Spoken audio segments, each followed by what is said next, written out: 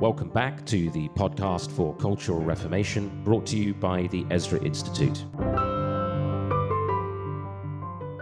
Welcome back, everyone. Once more, this is the podcast for Cultural Reformation, brought to you by the Ezra Institute.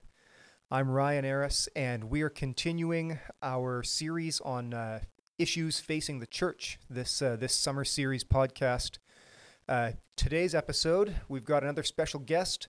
Our theme is Christian compromise, and I'm very happy to welcome, I believe this is the first time you've been on the show, Richard Fangrad. Yes, yeah, my first time, and I'm honored to be here. Thanks. Oh, terrific. It's our error that's been overlooked. Richard's CEO of Creation Ministries International in Canada. He's the producer and the co-host of the weekly TV show Creation Magazine Live. And as I mentioned, our theme on Christian compromise, we're going to be dealing with the subject of theistic evolution. So, Richard, this is something that you deal with quite a bit, I'm sure, in your line of work.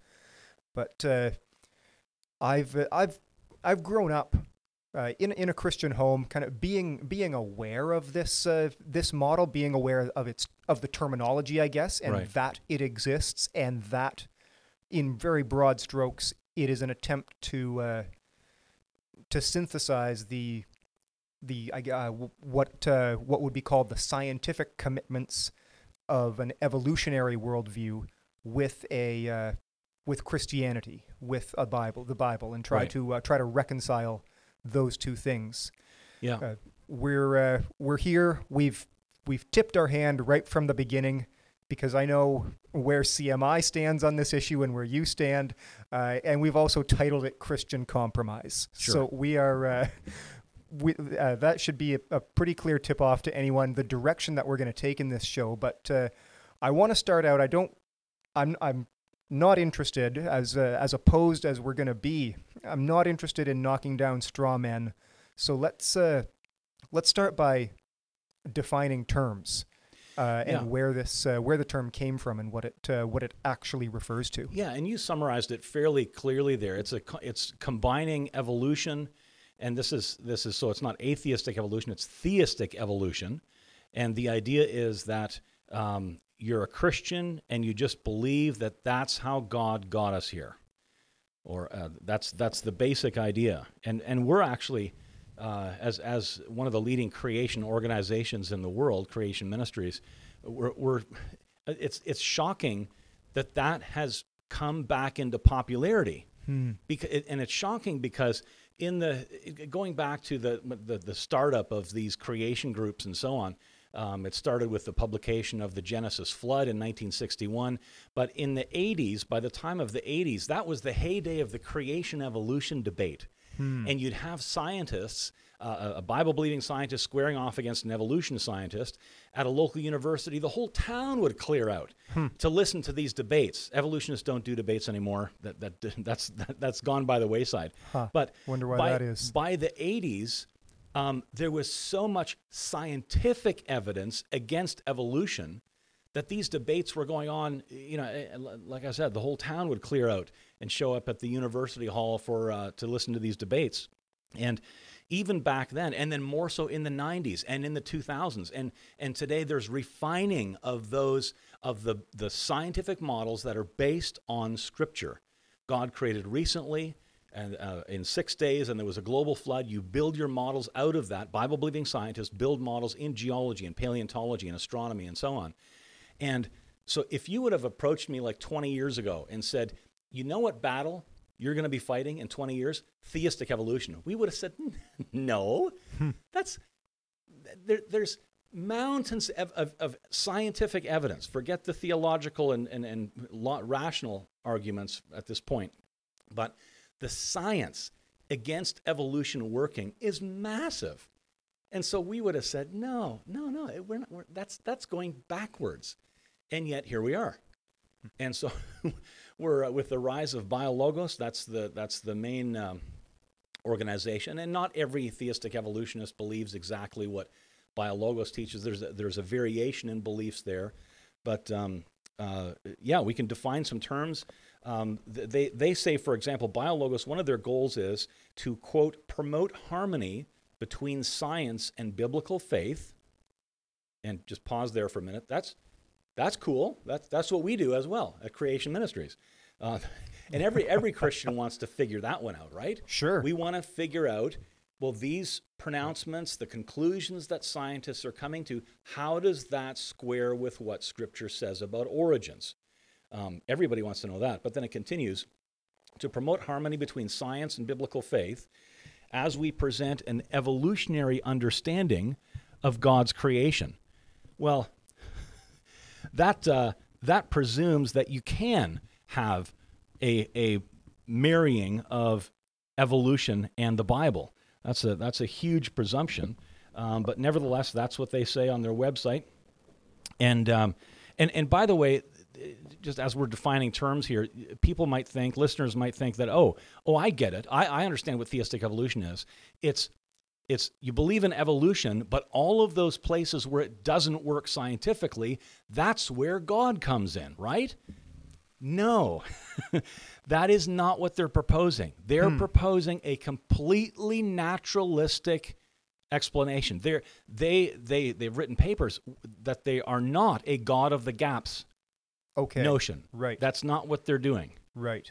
So God uses evolutionary processes like an instrument. Naturalistic, no God involved. It's just you believe God exists somehow, and you believe evolution. That's theistic evolution. Now, other evolutionists, I'm sure, would say, okay, yes, for example, at the origin of life, massive scientific problems against how you go from a pool of chemicals to the first living cell. But they would say, God was involved in overcoming that massive scientific problem.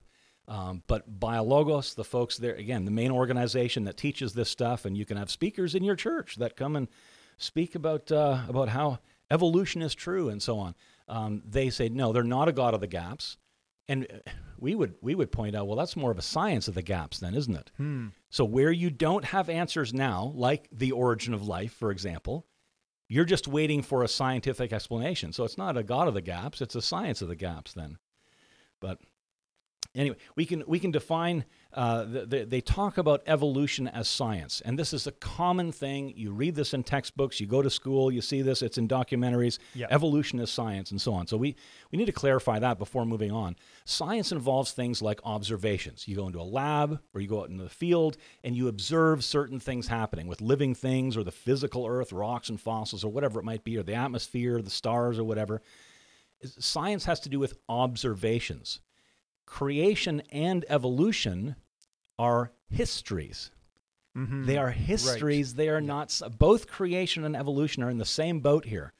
They're both pronouncements about the past, things that cannot be observed. Can't be observed, can't be repeated. Can't be repeated. That's repeatability, falsifiability. Yeah. Other things that are key to science. And that's not evolution and it's not creation. Evolution and creation are beliefs about history. And so that's an important distinction that we've made this over and over again. But most theistic evolutionists just equate science with evolution. Well, evolution is science. It's science. It's proven scientific fact, but it's not. How did we come to this pass? You probably more than most you are aware that it is not respectable. It is not cool to be a what's called a young Earth creationist, to believe the literal Genesis account. There's no academic respectability in that position. Exactly. How did we get there? If science follows this process of observation, of constant revision, science is always in revision as better observational tools become available. If there are mountains of evidence, as you've put it, against the evolutionary hypothesis, why are we still fighting these kinds of battles? Because it's not the science that's debated. Sometimes the observations are debated, but oftentimes they're not debated. They're clear. It's the history that's debated. For example, if we were to go out here and find some fossil, whatever. When somebody finds a fossil in some strata, you say you find a dinosaur fossil or whatever, or a fossil of a cat or something, that's the observation. There's a fossil in some rock. Yeah. And there's not a lot of debate about the observation. Nobody goes and looks at that and says, no, that's not a fossil, it's a bicycle. Right. And Yeah. no, it's a fossil, it's in some rock. Not a whole lot of debate about the science. The debate comes on, when did this animal die? How did it get buried in this sediment? How long did it take the sediment to accumulate over top of this animal? When did that happen? That's the debate. And the reason it can be debated at that level is because it's not observed.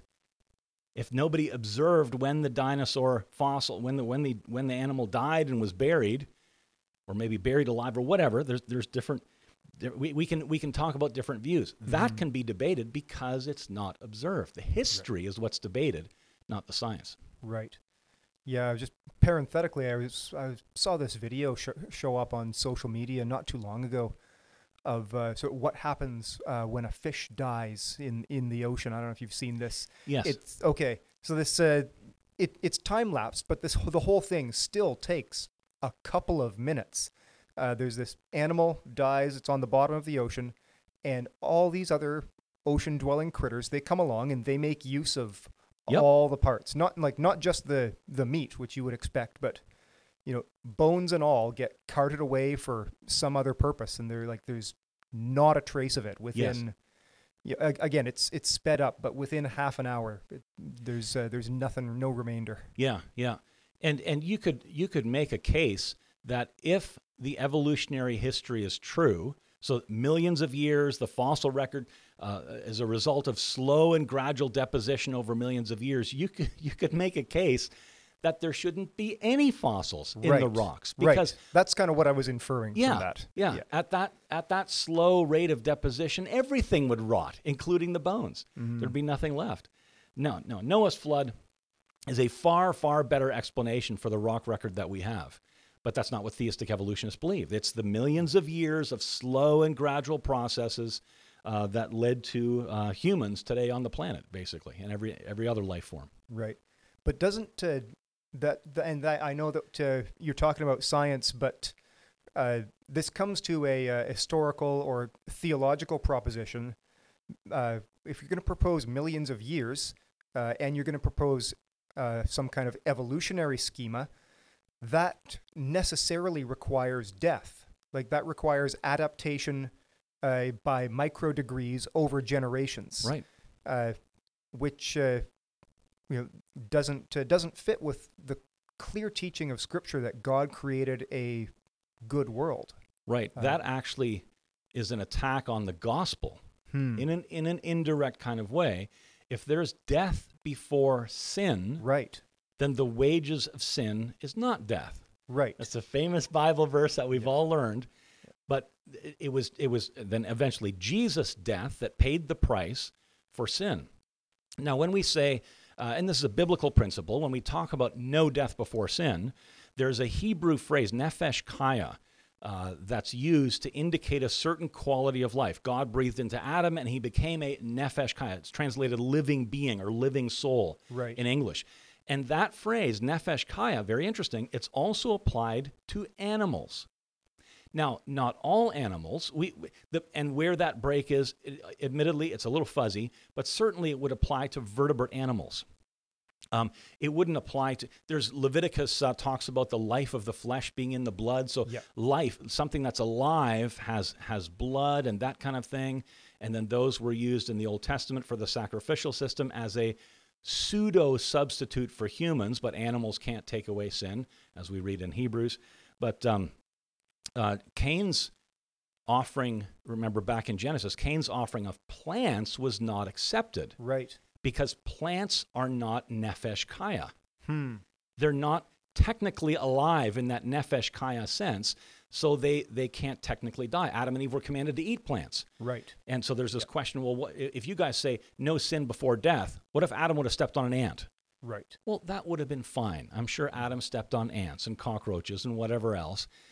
They're not nefesh kaya. They're not alive in that nefesh kaya sense in the same way. But there was no death of the nefesh kaya before the curse, before Adam sinned. If there was, you've got death before sin, and it's an attack on the gospel. Because it was sin and death are intimately linked. When Adam sinned, the curse, the result of that was that he was going to die. And there was the curse on creation, along with Adam dying, there was many other difficulties there that God instituted at that time. We live in a cursed creation today. But as evolution and theistic evolution says, no, the fossil record, with all kinds of nefesh kaya creatures fossilized there, it's existed for millions of years, long before Adam ever existed. So in that scheme, you've got death before sin. That's backwards. Right. And so you have the destruction of the gospel. If you work the logic through, that's what you end up with. So it's very serious. Yeah, absolutely.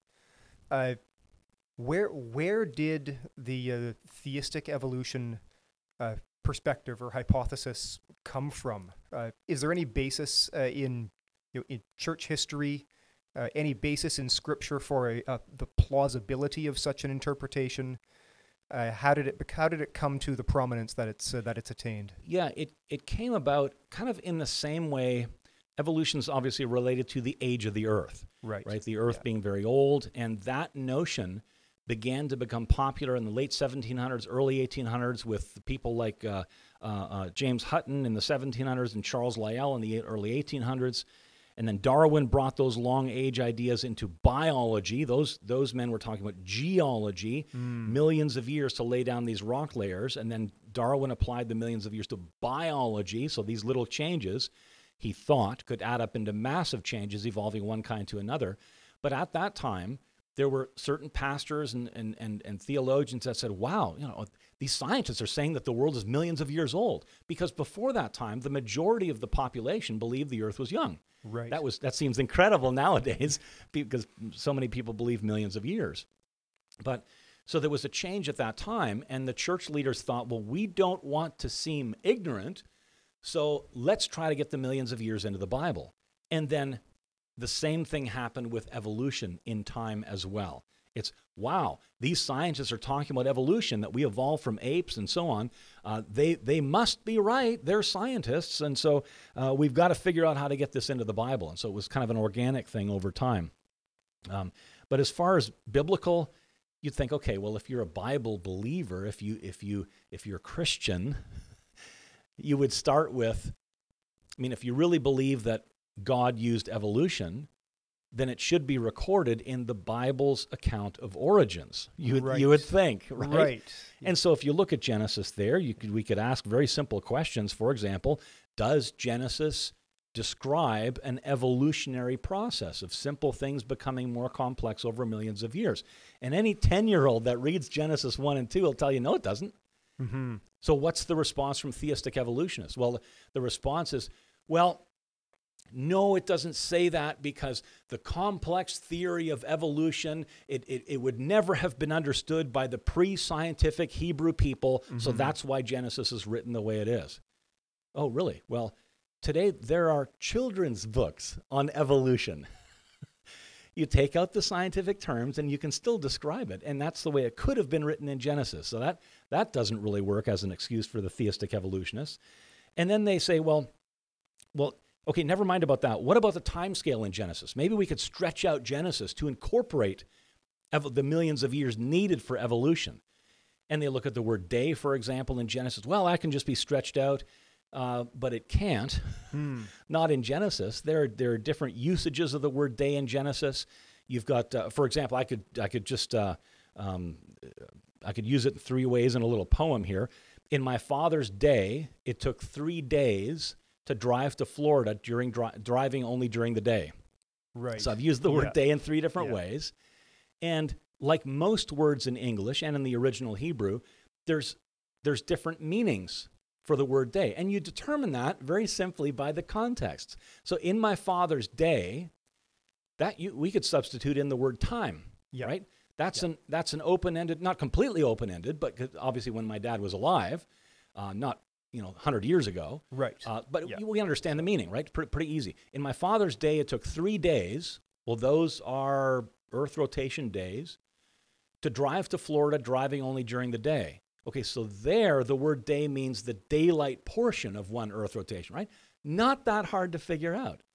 So take that same hermeneutic, that same interpretive principle, and go to Genesis. And the first time we see the word day is in verse 5 of chapter 1. It's there twice, and it has a different meaning both times. So verse 5 is, and God called the light day, and the darkness he called night, and there was evening and there was morning the first day. So in the first instance, God called the light day. Like anyone who understands English would recognize that that's the daylight portion of an Earth rotation, right? And the darkness he called night, and there was evening and there was morning the first day. The only interpretation that you can apply to the word day in that context is one period of light and dark, a full rotation of the Earth. Now, the more ambiguous meaning, time, for example, appears in chapter 2. Chapter 2, verse 4 says, in the day that the Lord God made the earth and the heavens. And some translation, I think the NIV, says when the Lord God made the earth and the heavens. And that's fine. That's the meaning at that location, but not in chapter 1. Chapter 1, it's 6 ordinary days. Right. So you can't get the millions of years into Genesis for evolution to work. And there's other problems too. Then they say, okay, all right, well, that didn't work. So maybe Genesis is poetry. Right. Because if it's not recording actual historical events, maybe it's just poetry.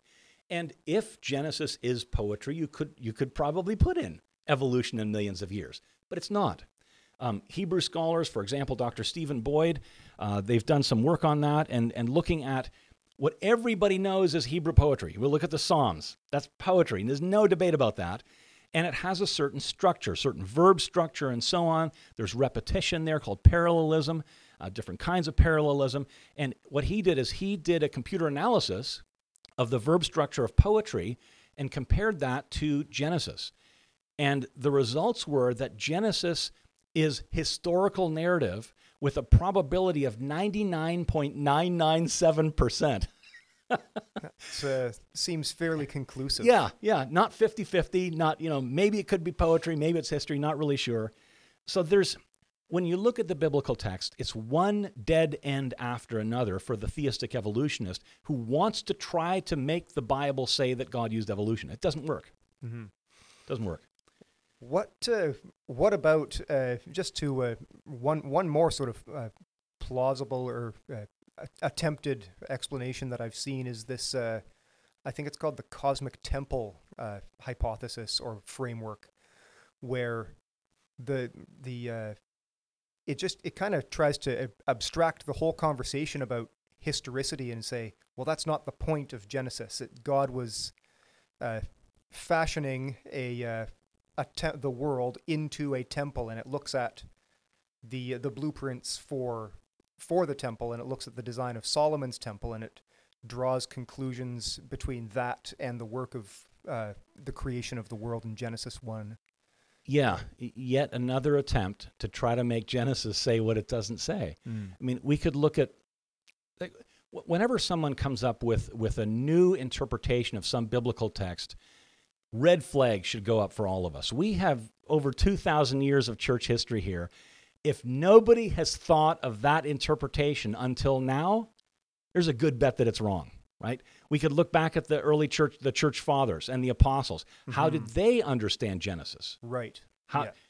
What was the interpretation? Throughout church history, what was the interpretation there? And the interpretation is God created recently in 6 days, and there was a global flood over and over again. Mm-hmm. These novel ideas about, well, maybe Genesis means this, or maybe it's just people say, well, it's just giving us the why God created. But one of the things Genesis doesn't do is give us why. That's God right. never tells us why he created. He tells us when he created. It tells us how. He spoke and this happened. Then he spoke again and this happened.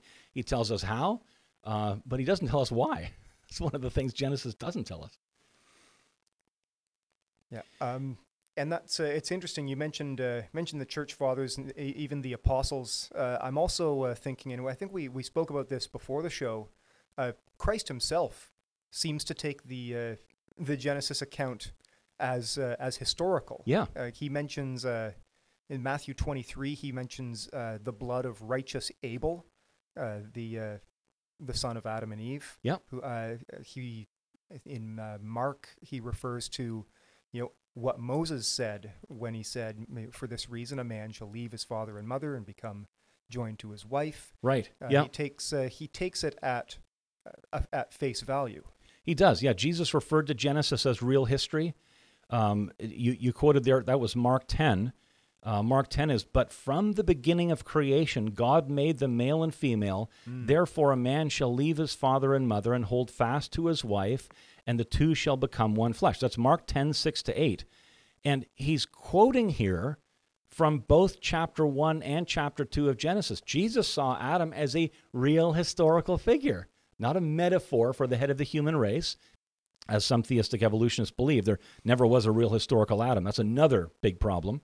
But he says, interesting, he starts off, "But from the beginning of creation."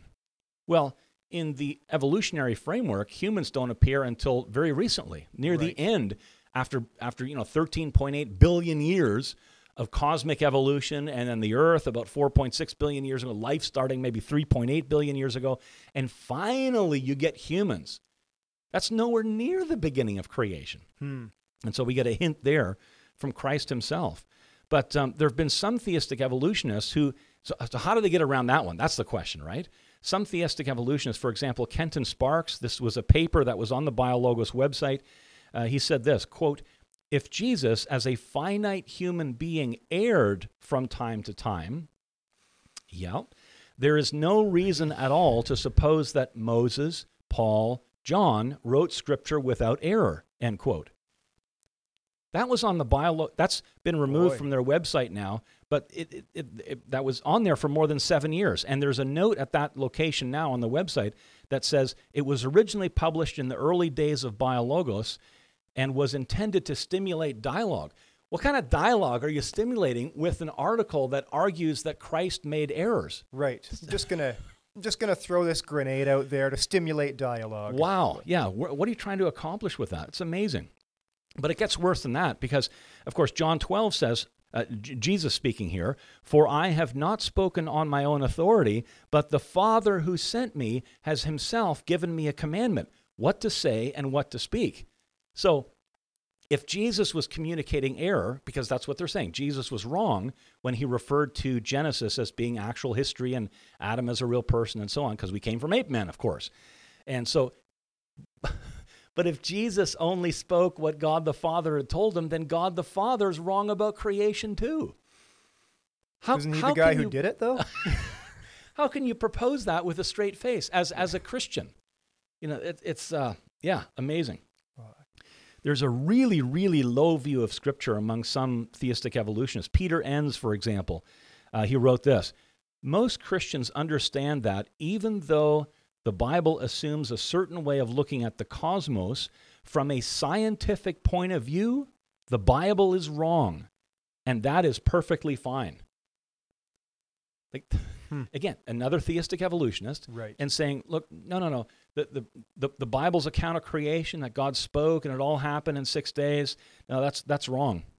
But if you're going to use science in that kind of a position, if you're going to position science above Scripture like that, then from a scientific point of view, the Bible was also wrong about a virgin birth, 2 fish and 5 loaves feeding 5,000 people, humans walking on water, dead people coming back to life after 3 days, instant healings, giving commands to wind and water, etc., etc.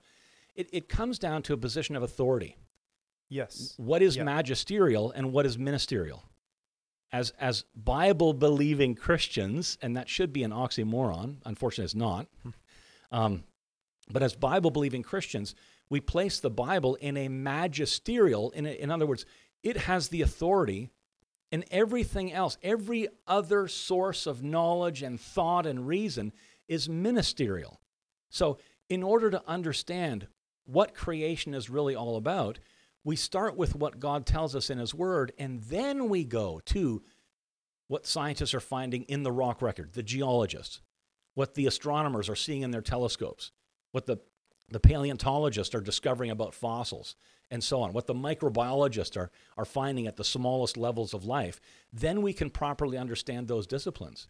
But clearly, theistic evolutionists, and again, most of them anyway, maybe not all of them, they'll put science in that high position of authority, and then science, again, so-called science, remember, they mean evolution, not science, but they'll, what we defined in the beginning there, but they'll say that, no, the Bible must be wrong because we know that science tells us this about the universe, etc. Right. So very dangerous. Richard, you just mentioned sort of most, not all, necessarily theistic evolutionists. Yeah. Are there sort of degrees or scales of that position? Some that might be closer or further from Scripture, but still kind of under the umbrella of that theistic evolution. Yeah. Or I guess where is the cutoff point? Is it like I get it? It comes down to foundations. Yeah. Yeah. And like many issues in Scripture, there's people all over the map, different degrees of what they accept and what they don't accept. Our focus as a ministry has been mostly on what has been published, what's out there and can be critiqued, what's in the public arena and can be fairly critiqued. And that's biologos, and the scientists associated with that, the theologians associated with that, we'll look at those positions. And so that's most of our efforts, most of our response and our critique is to what's been published by biologos. But yeah, there would be people that would be, what can you say, less theistic evolution? Right. I mean, yeah. I guess leaning more towards an authority of Scripture. I'm not sure. It kind of seems like, if you're on a plane heading in the opposite direction you're supposed to be going, it doesn't matter how close you are to the exit. Yeah, like the late Tim Keller was a theistic evolutionist. He wrote papers for Biologos and so on. Right. And so, like, Keller has a lot of good theology. He had a lot of bad theology too. But there would be people who would agree or disagree with the various areas in which he was orthodox. Right. And then, it'd be all over the map there.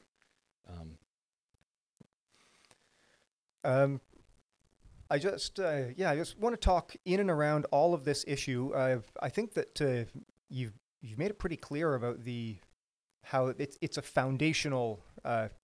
It's a question of starting points. It is. Yeah. When you once you've placed yourself on or under a particular authority, elevated something to that magisterial level, as you put it very well. That's basically going to set the trajectory for all of your other interpretation. But again, my question in all of that is the scientific observations themselves that seem to, or that could plausibly be said to support an evolutionary model at first blush. What do we make of these? There's again, back in the 80s with the evidence against an evolutionary interpretation of that data becoming so prominent that you could do hundreds of debates. Duane Gish was probably the most famous debater. He did over 300 debates. He died quite a while ago now, but many debates have been done by many different people. And the data often fits the biblical framework far in a way better manner than trying to fit it in with evolution. For example, similarities in living things, homology, right? That's a big one for evolution. For example, we have 5 fingers and 5 toes, and frogs have 5 little fingers, and bats' wings there's 5 bones that have the skin between them that make up the bat's wing. And so you see that 5-digit pattern in many different living things. And there's 2 different explanations. The evolutionary explanation that most people have heard is, that's because we evolved from a common ancestor millions of years ago that had those 5 digits. All these different life forms that have these 5 digits go back to this ancient life form. But the explanation of common designer is far superior than common ancestor. Oftentimes, the 5 digits will be constructed as the living thing grows at the embryo stage and so on, be constructed in completely different ways. In one way, the different bones, for example, in our fingers grow. In another way, there's a pad that develops that eventually becomes the hand, and the material between the fingers disappears. So the 5 digits, you end up with 5 digits, but you get there through a completely different path. And it gets even worse for the evolutionist at the genetic level, because it should all happen, it should all be the same at the genetic level, but the genes are completely different that code for how to get these things. Another one, the fossil record. We mentioned this already. Noah's flood is a far superior explanation for the fossil record. A global flood rapidly burying living things. You can find like fossil leaves you can still see the vein structure of the leaf there. Well, that thing didn't lay around for any length of time at all. Right. There's very little decomposition there. It must have been rapidly buried. And then you have animals, even dinosaurs, with skin on them, fossilized skin. Not even the skin decomposed before this, in some cases, very large animal was buried. Noah's flood, great, much superior explanation than millions of years of slow deposition. The diversity of life. We have so many different life forms. And again, the Bible is the superior explanation. The evolutionary explanation is they all come from a single cell. Millions of years ago, all the diversity of life came from a single cell. It's far easier and it makes more sense that God created kinds of living things. The dog kind, the cat kind, the giraffe kind, the elephant kind, the palm tree kind, the people kind, and so on. And then you can have changes within a kind. But those changes, scientists have discovered, are limited. It's not limitless. You can't just change and change and change and change, and eventually a single cell becomes a horse or a human. That scientifically, that doesn't work. There are changes within a kind, which is exactly the terminology of Genesis. Reproduce after their kind. That's how God made things. Far superior explanation than slow and gradual evolution. Dinosaurs. People think, well, dinosaurs, that's evidence for evolution. Dinosaurs are evolution. There's such a link there. But dinosaurs lived until very, very recently. Scientists have been making amazing discoveries in dinosaur bones. Inside dinosaur bones, there's blood cells. Yes. Blood vessels. Even fragments of DNA. Not enough to have Jurassic Park all over again. I was just going to say, I kind of got my hopes up there a minute. Yeah, well, they're trying that with mammoths and mastodons. Wow. They're actually trying to, because we have a mama elephant that exists, that's the elephant kind. Yeah. And so it's possible, scientists are thinking, we're not there yet, the technology isn't there to do it at this point, but they're thinking maybe we can resurrect these extinct types of elephants, mammoths and mastodons, and get them back. Astounding. But in dinosaurs, you have all this stuff. Blood cells. They're dried, and then you rehydrate it when the scientists find it, and so on. But you have blood cells and blood vessels. They can't last millions of years. Right. The Bible makes way more sense out of the observations that scientists are finding. It's very difficult to fit in, for example, those dinosaur bones. How do you explain blood cells and blood vessels and little fragments of DNA still there after what dinosaurs were supposed to have died 65 million years ago? That's a scientific impossibility. It's way easier just to go with Scripture. Yeah, and we can observe some of these things even today. Like I've got, not dinosaurs, but unless you know something I don't, and you probably do. But I'm just thinking, I have a woman at our church who's a dog breeder. She breeds Australian Shepherds, and so she's talking about there's standard and mini and great and these different. Right. They're acknowledged as different breeds. And I said, how do you tell them apart? And say, to get a mini, you just take the two smallest and breed them together.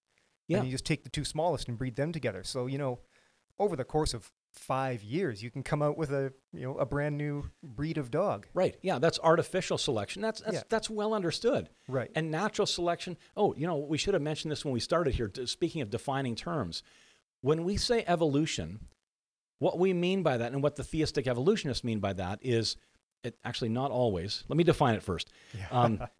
Evolution is, we could say, molecules to man evolution, that large-scale Right. evolution, or from goo to you via the zoo, that kind of evolution. Yeah. That doesn't happen.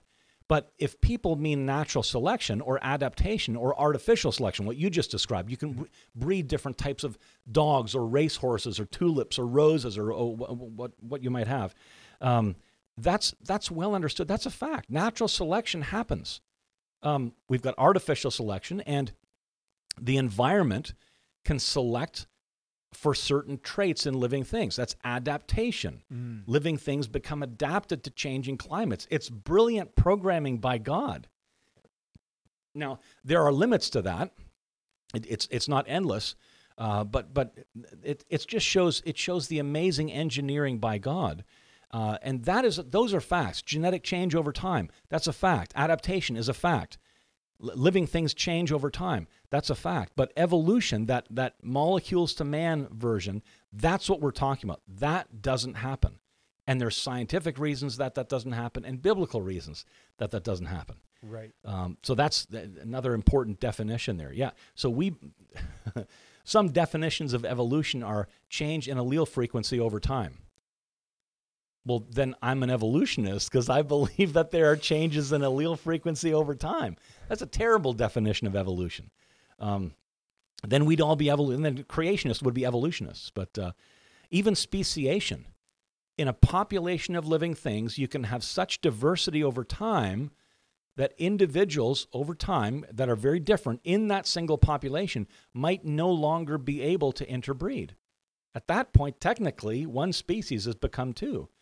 But the kinds of changes, talking about genetic changes that scientists see in living things, as adaptation happens, are downhill changes. Those changes happen at a cost. Now, God put a huge amount of genetic potential there, all kinds of information in the original created kinds, which is why we can breed different kinds of dogs and so on. And that makes sense. Also helps us understand Noah's flood.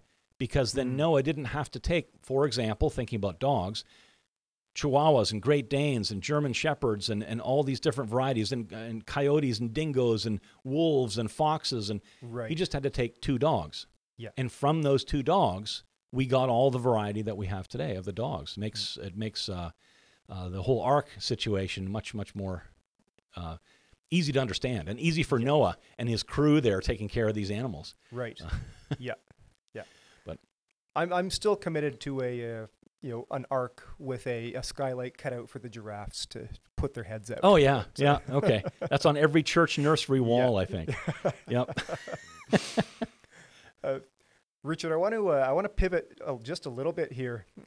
We talked about how important it is that in the beginning there was not death. That death came in only at after sin. Right. Yeah. What beyond just the sort of the established fact or reality of the plain biblical record, what is at stake at in this debate? So I'm thinking off the top of my head, all our actions flow out of our doctrine. Our Right. actions flow out of our pre-commitments. So if I believe that I'm just one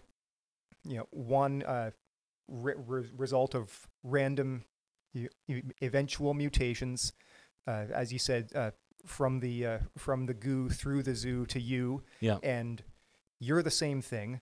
There's no image of God that I need to be concerned of between you and me. There's no such thing as human dignity except as a broadly acknowledged social construct. Yep. So just that's kind of one instance that those are that some of the seems pretty implications. And we could go on from there and think of Romans 1, for example, where it talks about when you look at the creation, the evidence that there is a creator is clear. Yeah. That's what Romans 1:20 says. That when you look at the creation, that no one has an excuse, that they are without excuse because the creation screams that there's a creator. Well, if theistic evolutionists are right, then the creation does not scream that there's a creator. The creation is the result of millions of years of random processes. Right. So what does that Yeah. do for Romans 1 and the theology that comes out of that? That's a devastating thing. One of the big things, I think, is you talked about the value of human life. That's huge. What is that? If we just evolve from pond scum over millions of years, then in the way that you might get rid of spare cats, get rid of spare kids. Yeah. That's one of the ways it's been said nowadays. You wouldn't dare get rid of spare cats. Right. Yeah. There's a reversal of that. There's a valuing of the creation, the animal world rather than humans. That's a good point. The divinizing of nature, because if nature is this undirected or self-directed thing, then we're all the same value. Yeah. Yep. If you say that it's wrong to kill a human, well, we just evolved from the other animals, so it's also wrong to kill them. That's right. And so you get that kind of philosophy going on. But the overriding thing, the biggest danger, I think, is just placing outside ideas, extra biblical ideas, over Scripture. Mm-hmm. You open up a massive can of worms that has implications for just about everything. If you're going to take extra biblical ideas like millions of years, and we just evolved through random processes over millions of years, and force that onto the clear text of Scripture, the origins account in Genesis, for example, and creation is referred to in many places throughout Scripture. But where does that end? Where do you, Right. If you're going to do that, then, well, all these philosophies that we're dealing with now in Canada and many other Western nations, where the norms of Western society or Christian society are being torn down because of outside ideas.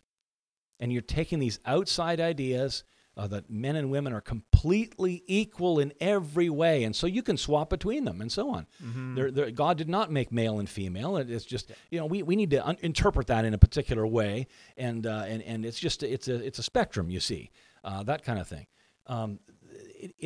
There's no end to it. That's the biggest issue. Yeah, there are other issues as well, but right. Taking ideas and placing them above the authority of the Bible, there's no end to the damage that does. Yeah. We opened up. We called this episode "Christian Compromise," and compromise is not always malicious or vindictive, but it has far-reaching implications. That, yes.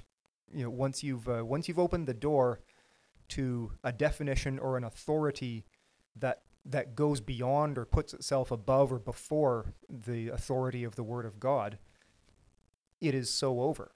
Yeah. And that's again, that's why, part of the reason why, with our current climate of sexuality, 20 years ago it was gay marriage. That's all we want. All we want right. is to, the ability to have this one institution leave us alone and stop oppressing us and let us have the same thing that heterosexual people have. Yeah.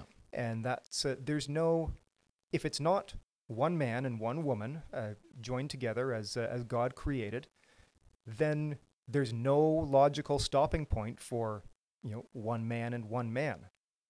Once you've opened that door, there's no limit to the gender or the number or anything else. Right. Yeah. And so I guess the question comes up, well, why would a Christian want to marry these two ideas? Naturalistic evolution over millions of years.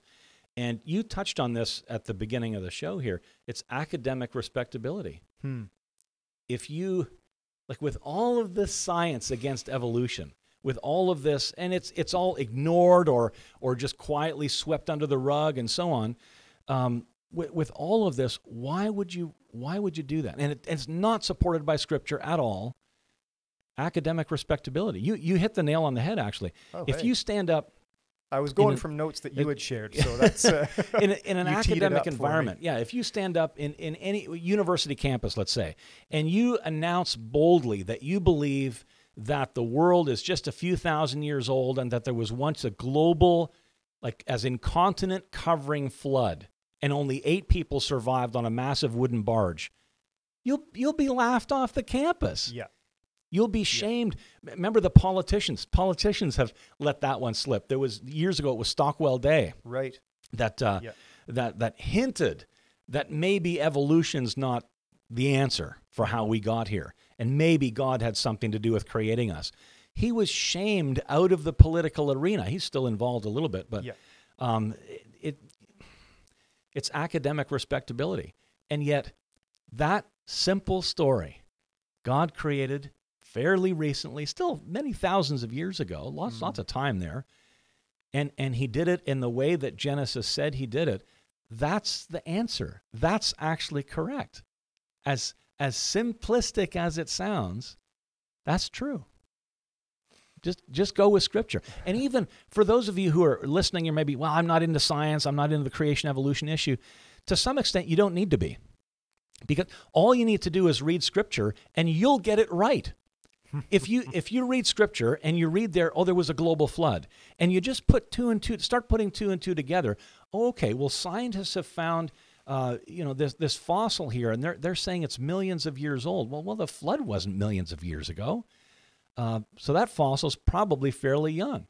You know what? You're right, and you don't need to be a paleontologist or geologist to come to that conclusion. All you need to do is read your Scripture.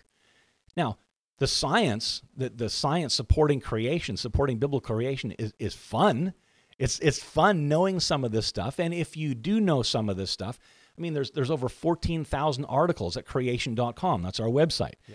And if by knowing some of this stuff, you can have conversations with people who might be thinking, well, maybe God used evolution, and what do I do with that? And they're not sure.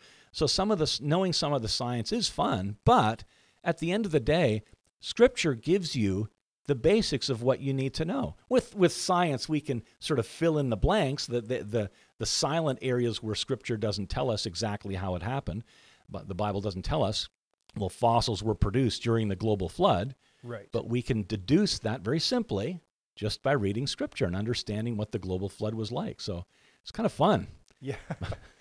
I had a friend when I was early in my days in Bible college, and we were all getting exposed to broader theories and theories of world history and other creation narratives from outside of Scripture. Right.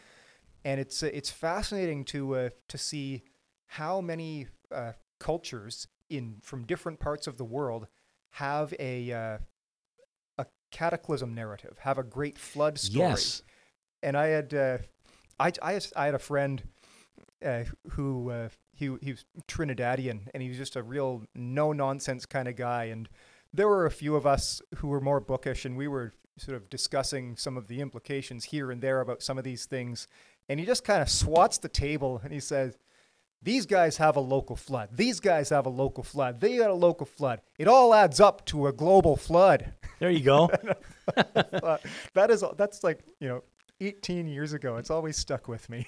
Yeah, there's over 400 flood legends around the world. Even people in Hawaii and the Fiji Islands have a legend in their own people's history of a cataclysm. There's usually there's often parallels to the biblical account. It's often there's a favored individual or a favored family.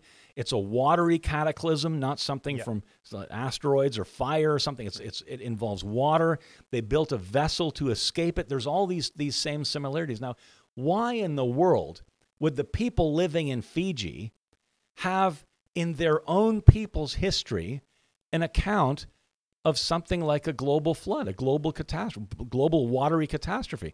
It's because all people in the world came from Noah's family. Mm-hmm. So all people in the world actually do have a flood legend in their people's history. They've got that common heritage, common ancestry. Yeah. And that the flood legends are powerful support for what the Bible says. Mm-hmm. That's another thing that theistic evolutionists would have to argue against. If you believe there was no global flood, because they don't believe there was a global flood. It's millions of years of slow processes that laid down the rock record that we have and the fossils contained in it. So it's no global flood. So there's another thing. There's just, again, there's mountains of historical data like the flood legends and scientific data that need to be refuted in order for just plain old atheistic evolution to be true. And the same thing applies to theistic evolution. Again, they're just taking the whole evolution bandwagon and just saying, well, I believe in God. They're not saying God got it over the rough parts. And you just have to ignore so much science and so much history to believe in evolution. That's why it was shocking that and it's still shocking that this is so it's become popular again in our day. Right. Yeah, Richard, I really appreciate your time here. This has been a great conversation. Richard Fangrad, you've already mentioned it, but we'll say it again. Creation.com That's is the one. your website. Loads of resources there on the ultimately the authority of Scripture. Right. If I can reduce it and take it away from simply creation for creation's sake. It's not creation for creation's sake. It's creation for the sake of, the authority of Scripture and everything that depends on that. Right. Yeah, it's really about a Christian worldview, about applying Scripture to geology and paleontology and astronomy and all these other disciplines so that we have a Christian view in all of these areas. And when you do that, the remarkable thing is science makes sense. It doesn't make sense if you start with an anti-biblical, for example, an evolutionary worldview. Suddenly you run into all these difficulties. So yeah, it's a great time to be a Christian. There's so much data out there that just wonderfully fits with the person who believes that the Bible is true. It fits with that notion. Amen. All right. Well, you've heard it here. It is a good time to be a Christian. And from all of us here at the Ezra Institute, Richard, thanks again for being here. This has been the podcast for Cultural Reformation, and we remind you that from Him and through Him and to Him are all things. And that we say that every week. It takes on an extra layer of meaning after this conversation we've just had. But appreciate you being here. Thanks for listening. We'll see you again next week.